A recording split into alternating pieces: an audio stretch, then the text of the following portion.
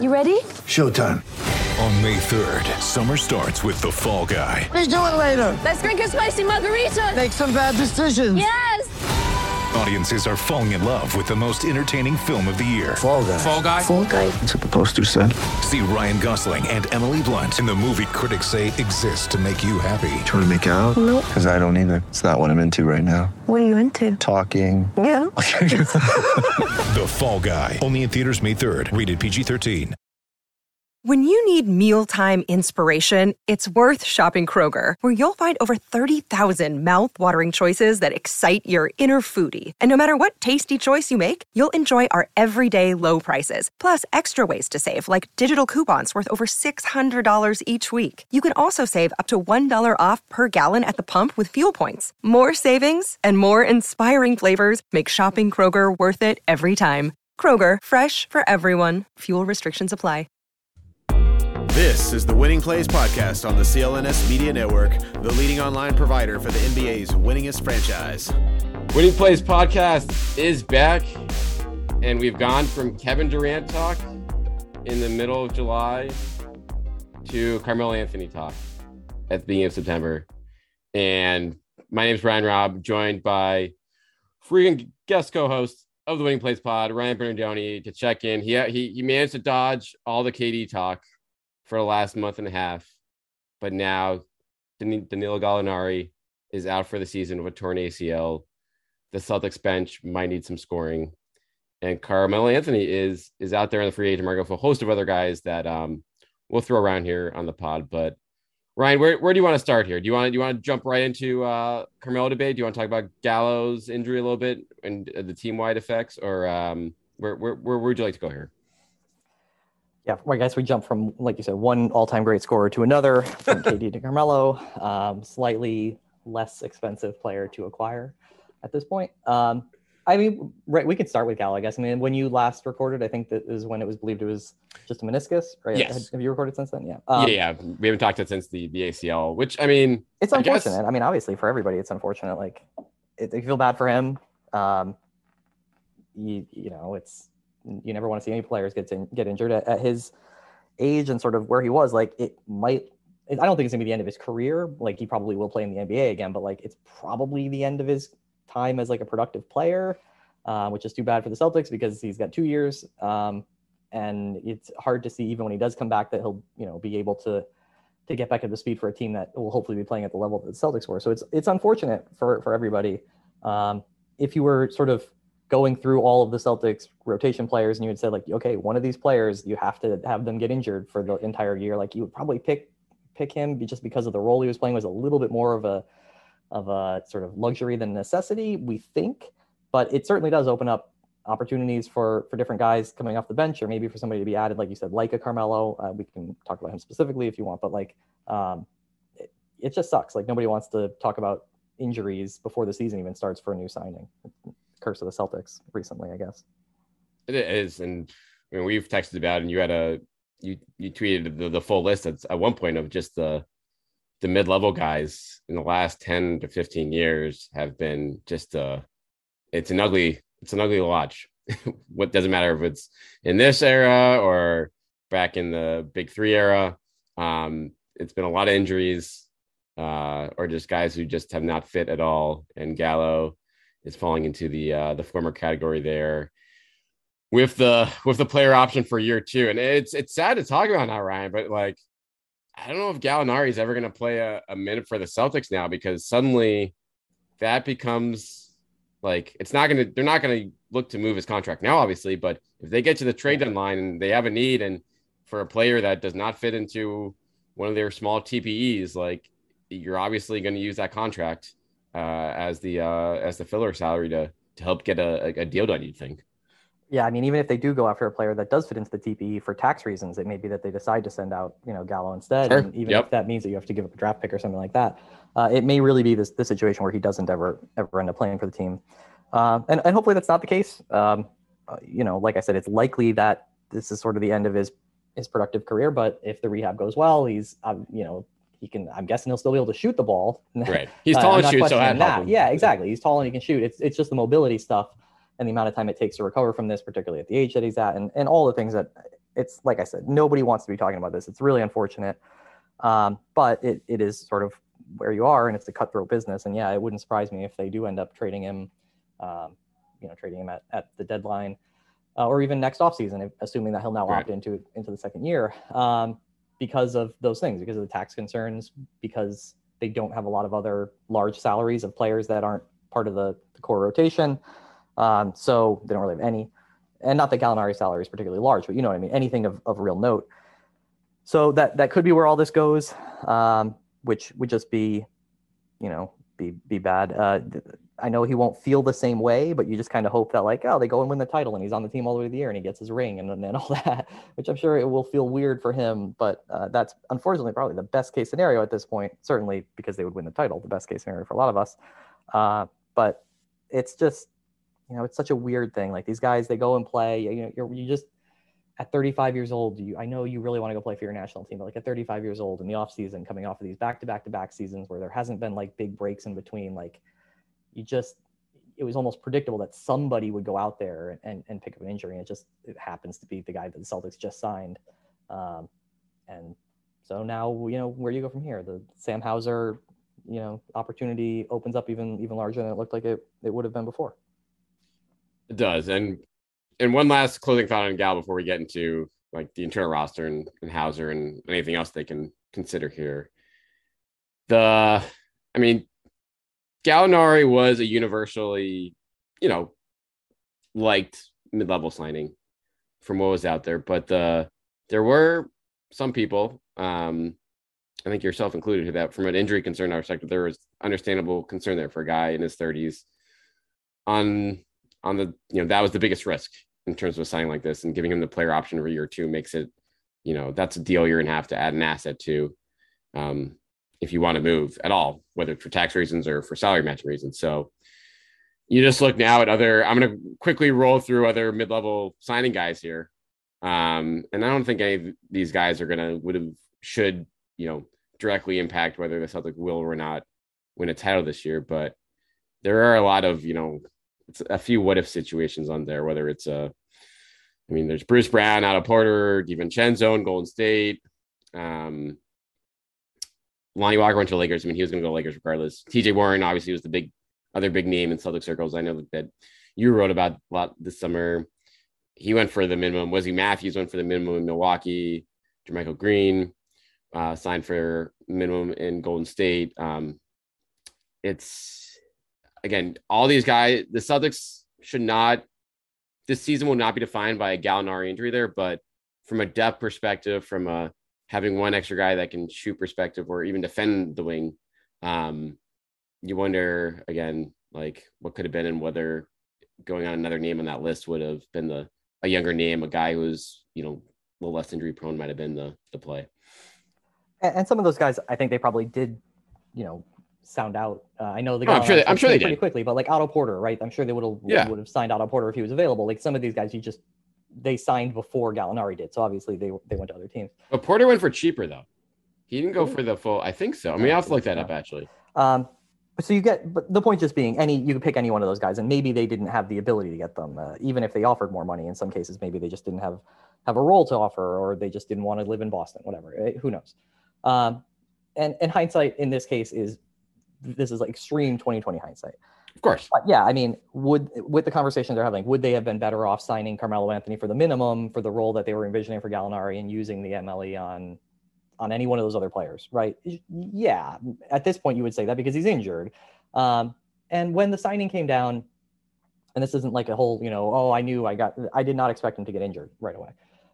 When the signing was sort of leaked out, the thing I actually said was like, if this is 1 year for the MLE, I'm fine with it. I hope it doesn't become 2 years of the player option and all that when I wake up tomorrow morning, and then I wake up the next morning and it's a 2-year deal with the player option for the whole thing. And I was like, all right, I don't love it. But my concern there was more about like tax management and what will ownership be willing to pay over the next couple of years. And it wasn't like, I think that there's this other perfect player who they should be getting, who I'm sure they can get, because who knows, like TJ Warren is injured, right? He may be back before the end of the year and things like that, but you can't sit there and say like, The problem is that Gallinari got injured, so they should have signed TJ Warren, who was already injured because they Right. you can't play that game. So I don't have a problem with that he was the player that they went after. I'm not anything like that. It's just the second year on it, because of the age that he is and because of the type of player he is, from the beginning was like, okay, I'm not like wild about that. Part of that is also that we were like burned by this exact same thing on Enes Kanter or Enes Freedom. Like that second year player option ended up costing them quite a bit. And because the players, like you said, in this tier of signings are never a slam dunk, right? Dennis Schroeder seemed like he was going to be, seemed like, oh, well, at that money, how can you really complain? And then it was like, oh, actually, this is like a really negative thing, having him on the team and being used in the way he is. And like, how could anybody have predicted that? Even somebody like me who was not a big Dennis Schroeder fan before, I was like, listen, at that money, what do you, of course you have to sign him. And Jermaine O'Neal all the way back into, these players with name recognition or who have had a certain level of play before, like Gallinari has. You go after him and sometimes it works and sometimes it doesn't. And in this case, it's just like, it didn't work. And you can look at that list and certainly like if they could have, but Wes Matthews signed for the minimum, right? Like, could they have gotten some of those guys for the minimum anyway? You can go through all of it and say, it would have been better off in hindsight had they gone and got Carmelo for nothing and given some of the MLE to Wes Matthews and been able to sign Hauser for an extra year with the remainder. Like, you can always come up with these things of like, this would have been an ideal, perfect way to do it. But like, it's not to blame anybody, because I don't think there is any real blame to go around it. It's just like you signed the guy and he got injured before you played a game. It just sucks. Like, how do you can't account for that. And that there's no question that's like what this is the one conversation to have about it because it's just the only time we're going to have it. But yeah, like Gallinari took less money to sign in Boston than he did in Chicago. So like they got a guy, he was clearly in demand.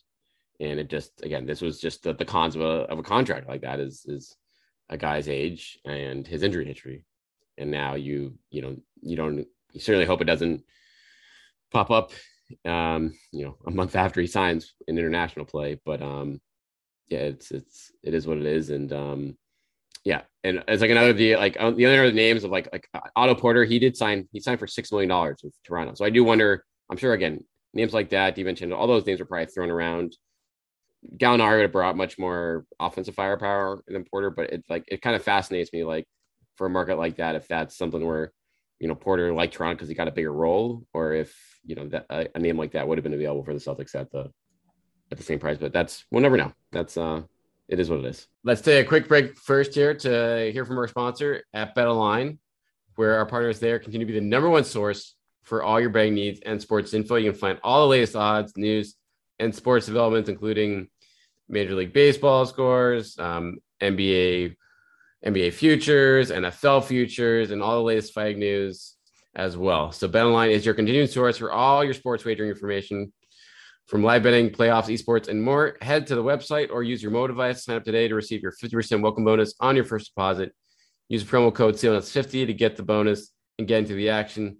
It's BetOnline, where the game starts. But yeah, let's talk about internal options here, because I think from chatting around about this, it seems like the team is not gonna, wants to see what they have with a lot of these younger guys on the roster first and foremost before, looking more at the free agent market out there and obviously some big names out there. So obviously Sam Hauser is the place to start for that. They gave him a guaranteed 3-year deal. I think at least a couple of years are guaranteed earlier this summer after he was mostly two-way player of year one, hit a lot of threes in the G League, hit threes at a good rate the few times he got minutes up here. And so I guess what's the main question for him really is just like, can he stay on the floor defensively? Because if he can, I mean, the spacing that he provides will let him at least, maybe take a few minutes off of Grant Williams' plate.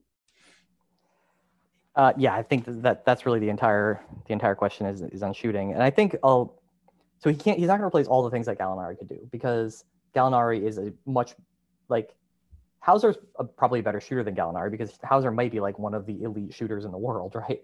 But in terms of the other stuff that he could do with creation and being able to play in the sort of elbows and high post and all that kind of stuff, he's not going to do that. He's going to be much more of a catch and shoot threat, and then not a whole lot else. And then when you talk about the other players who are out there who are sort of veteran whatevers, like Carmelo, I think that's what's left of him as well, is just being a sort of catch and shoot guy. You really wouldn't want him creating and trying to do the things that he could do when he was younger either. So it does become just a defense question. And there, I think it's even more becomes like a size question, because Gallinari, obviously at this point, is not a plus defender either, but you were wondering if some of the way that he would contribute is that he would take center minutes, and it wouldn't even be that he would take Grant Williams minutes, it's that he would take like Al Horford minutes and Robert Williams minutes. And Hauser can't do that. So you end up sort of trying to fill that role with a little bit of a committee, right? Like can Cornette or Kevin Gailey or whoever and Hauser together make up for what you had envisioned for that?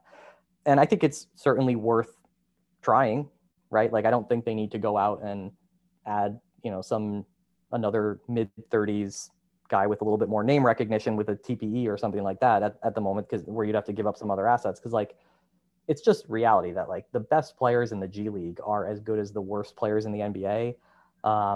It's just that they have they're at a different point in their development curve. There's a whole host of reasons that there's not perfect distribution of talent. And I think it's completely reasonable that Hauser could be a really good NBA player for a long time here. And the only way to find that out is to let him play. And there's also a certain thing of like, you can't complain about losing the Max Struses of the world if you're never willing to get those minutes to that type of player, like to try to, and it doesn't have to be the exact archetype of Strus at any position. You have to like give some of your minutes to figure out what you have, or else you're just always going to lose those players to some other team that's willing to do that, because you'll never, right? They'll always end up leaving because they'll always seem completely expendable. So, like try. And if it works out, great. And if it doesn't, then you've got a half a season to figure it out. You don't need to have a fully complete and formed team on the first day of the regular season. A lot of those things can be done at the trade deadline or earlier. So I have no problem with them filling out the back end of the roster with some of the guys that they have in on camp invites and just trying to, see what they have. Yeah, I think that's the big part of it too, with like your point about Strus and like letting these young guys. This is the perfect situation because you don't necessarily have to, I guess if the team is fully intact outside of Gallinari, like Hauser probably won't play on those nights unless he, earns those minutes. You need one of him and the other camp picks on the roster to fill in on nights where Horford or Rob Williams is out. But you need to be able to get those guys opportunities. And I think a big part of that is maybe even eliminating some of the veteran opportunities that Ime Udoka would have leaned on in the situation. If Melo's here, like Melo's going to play over Hauser because Ime is probably going to go for him. And that's just, and that's not a knock on Ime. That's just, he's trying to win games, and that's what he was, trying to do. With same thing happened with Schroeder last year over like Pritchard. And we know that was obviously a mistake in hindsight, but that's the sort of situation that you're setting up for by bringing in a guy that early. Like if Hauser flames out or none of these other guys flame out in the first month or two, then you can make that switch then. But for now, I think you nailed it. Like you just have to see what you have with these guys. And if they can develop or not, or if there's just, if they're too inconsistent now, that's fine too. But at least you can gauge where they're at and whether you can expect for anything from them, over the long term as well, based if you give them a real opportunity here in the first month or two. Yeah, it's funny. It's a conversation that I think is happening a little bit with like 76ers fans right now. Montrezl Harrell's not quite as old as some of the players that we're talking about here, but like they just signed him obviously for the minimum. And you look at that and you're like, oh, he's a productive player you're getting for the minimum. And then there's people who are Sixers fans who are like, yeah, but Doc Rivers is going to play him and he's not going to play Paul Reed and Charles Bassey, right? Like he's not going to play these younger players that might not be any better, but we don't really know. And we kind of know what we have here with Harrell now. And we know that he's going to play because he's a veteran who has probably made some amount of a commitment to at least give him an opportunity earlier in the season to play, or else he wouldn't have signed there. And you have a coach who's very tied to playing veteran players over the course of his career. And so you get that same sort of thing where it's like, I know it's a name, I know that there's this history of productivity, but you may have that same thing already on your bench, and that it's a player who's younger and has more upside and who's going to be under cost control for a longer time and all that. And it's just like, in a year where you expect to win a lot of games, it's hard to commit time to those types of players. It's really easy to do when you're in Oklahoma City. But if you don't do that, then that talent pipeline dries up over time, and you're then constantly trying to chase the next veteran and just hoping that you hit with a Jermaine O'Neal right at the end of that run. Like you have to to allow yourself to develop those players and to have some amount of opportunity. And you said that a guy like Hauser might not play on a night when everybody's healthy. You kind of hope that he would, and that he would just, it might only be 6 minutes in the first half or something, but that like it would become an organizational imperative to say, like, if he has a bad game and he's making mistakes and you're sitting him as coaching, right? You're sitting him not because we don't have any minutes, but because, like, I want you to sit on the bench and watch this game. I want you to see how Jason Tatum does this thing on defense that you messed up every single night. That's a different story. If he's playing up to the level that you expect him to, then you hope that they would find minutes for him to play. And also because that means that you aren't putting as many minutes as we've seen on Jason Tatum and Jaylen Brown and players like that, where, you just eat a couple of minutes on these nights to develop those players. And that doesn't go on forever, right? That doesn't, if you're 60 games into the season and you're in a race for the 1 seed and he hasn't developed in the way that you would hope, then obviously things change. But I think that you have to look at this as an opportunity to say, like, let's see what we have in some of these other guys who either are younger, and it's in a lot of these cases, like Hauser's not young particularly, Josh, 20, not Josh, 25. Kevin Gailey's not particularly young. None of these, they're all sort of mid-20s. So you don't expect them to have huge upside. But in some of these cases, they haven't really been in the NBA for very long, or they haven't had many minutes to play. They've gone into different leagues, things like that. Justin Jackson, sort of the same thing, right? And like you gotta give it a chance. You can't, if you lose Javonte Green, you lose Max Strus. Those guys aren't world beaters either, but like there is a thing of just opportunity and committing to that development and those, like I said, that there's a much bigger difference between like the 5th and the 15th best player in the league than there is between like the 300th and the 400th player. There's just not, right? Like the gradients of difference flattens out really quickly. And like those players, even though one of them might be 32 and one of them might be 24, their actual productivity is often very, very similar. And you're just talking about role and opportunity and personal belief, right? Like it's just like your level of confidence in yourself to do the things that you actually can do. And so I think that's the real reason to just say, like, yeah, let's run Hauser and see. Well, we know he can do one thing really super well, so let's lean into that. One person who's probably pretty happy about, or not happy, happy when anyone gets Grant Williams, obviously. This is his agent probably did a little fist pump. Hearing the news that Gallinari will not be available till further notice. Contract negotiations can happen up until mid-October, I believe. Right before the season starts. Yeah, right before the season starts. And kind of an interesting contract extension just happened yesterday of Kleber getting 3 years, $33 million from Dallas. Similar type role / player to Grant. Grant's obviously a lot younger than Kleber. But also will be restricted. Yeah. So based on that, I do not think, and they're going to reach a deal here if Grant's looking for anything in the teens, because based on that contract and the restricted tag, like there's no reason for the Celtics to offer a lot after a guy like Kleber gets that. Where I've been for a while now is that it's an MLE deal, right? That's where you're offering it, because you have to find a team who's going to offer a restricted free agent who, I mean, listen, injuries can happen, development can happen, all that, but who is likely to not be a starter. And there are teams that he would start on for sure. But like, who is the team who's going to look at the 20 minutes a night, 24 minutes a night, whatever it might be, Grant Williams, and has cap space next year? And there are a lot of teams that have cap space, which is the one caveat to that. And we expect the cap will increase quite a bit before this potentially, depends on how long his next contract is. So there's a lot of like things that go into it. But under normal circumstances where like you didn't have the TV deal coming, things like that, I think it would be a pretty straightforward, like, we're going to offer you the MLE because next year in restricted free agency, like, you're going to get the full MLE, because cap space teams like just don't chase 6 men or 8th men or whatever, even if they think that for them they'll be the 4th or 5th men. That's where the sort of the math of it goes. And you don't contract, by their nature, rookie extensions should be team friendly if they happen. Right. Now the teams, they can come to an agreement, they can make a fair deal. I'm not saying that they have to be team friendly, but like they generally favor the team. And so I just think that that's like the number that maybe they go like a little bit above that just to get the work, to get it done or whatever. I don't know, but it's hard. Like you said, once you get into the teens, it's like, why would you do that instead of just waiting out the market? And like, who's going to be offering him $14 million a year as a restricted free agent? If he was unrestricted, it would be a totally different conversation. But just all the mechanics at play here, it's like, I just don't think there's that much, even though this obviously opens up a significantly larger block of time for him to play this year. And that, like, the best way for him to change things is to, play like an all defense player or something like that, and change the way that he's viewed. Right.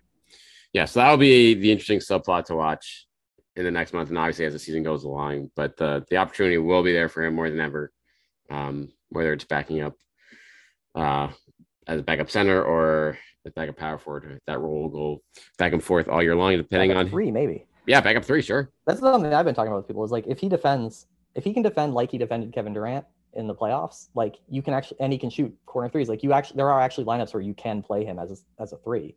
Yeah. And not in the playoffs, but like in the regular season. Like, right. You can totally get by with that if he can move his feet in the regular season like he did in the playoffs last year. Yeah, so that's a good point, and that's one we'll see depending on how their lineup flexibility goes. They have much more deeper in the backcourt now but they have nothing. They have very little at the wing if anyone goes down in that area. So that's something to keep an eye on. All right, let's wrap here with the free agent market. Carmelo, do you have a strong take on this? We know obviously how they're going to start the season, but if Melo is still out there and Hauser or someone else gets hurt or just doesn't look like they're ready for prime time here, are you ready to take a flyer on him, or is there anyone else out there that intrigues you at all? I mean, I'm not like anti Melo at this point. He's sort of settled into the role that people had hoped that he would settle into. It just took him longer to get there. But he's a catch and shoot power forward, right? And that's fine he was fine last year. He wasn't a super negative player last year or anything like that. We know what his limitations are at this point. My problem with it is a couple things. One is that I think they're likely to only carry 14 for tax reasons. If they carry a 15th person and they want that to be Carmelo Anthony, like, fine, I don't care, because I don't expect them to carry a 15th. So then it's just like, oh, you're just spending money on it. Awesome. Do that. It doesn't impact me at all. Sure. If you have 14 and you already have Gallinari in that role on the shelf for probably the entire year, and you add another player in their late 30s for that same role, which is kind of a luxury role, like, the injury risk there of you ending up carrying 2 players, because waiving that, if you were signed Carmelo, he were to get injured and you would waive him, like, it actually costs a lot in tax. And the tax it's not my money. If they're willing to spend it, more power to them. If they say we're going to sign Carmelo Anthony and he's going to be our 15th man, fine. If they sign him and say, if he gets injured, we're going to cut him and we're going to pay $10 million in luxury tax, for doing that, fine. They're great. Do that. But if you get into a situation where it's like, we are carrying 2 primarily offensive, older power forwards who are injured on our roster, and we can't get rid of them for tax reasons, that's not something that I'm like super okay with on a team with title aspirations and number 1 seed aspirations. So that's my problem with Carmelo. If Gallinari wasn't on this team at all, and they had, like I said, used the MLE on some other player, I wouldn't be like against bringing in Carmelo.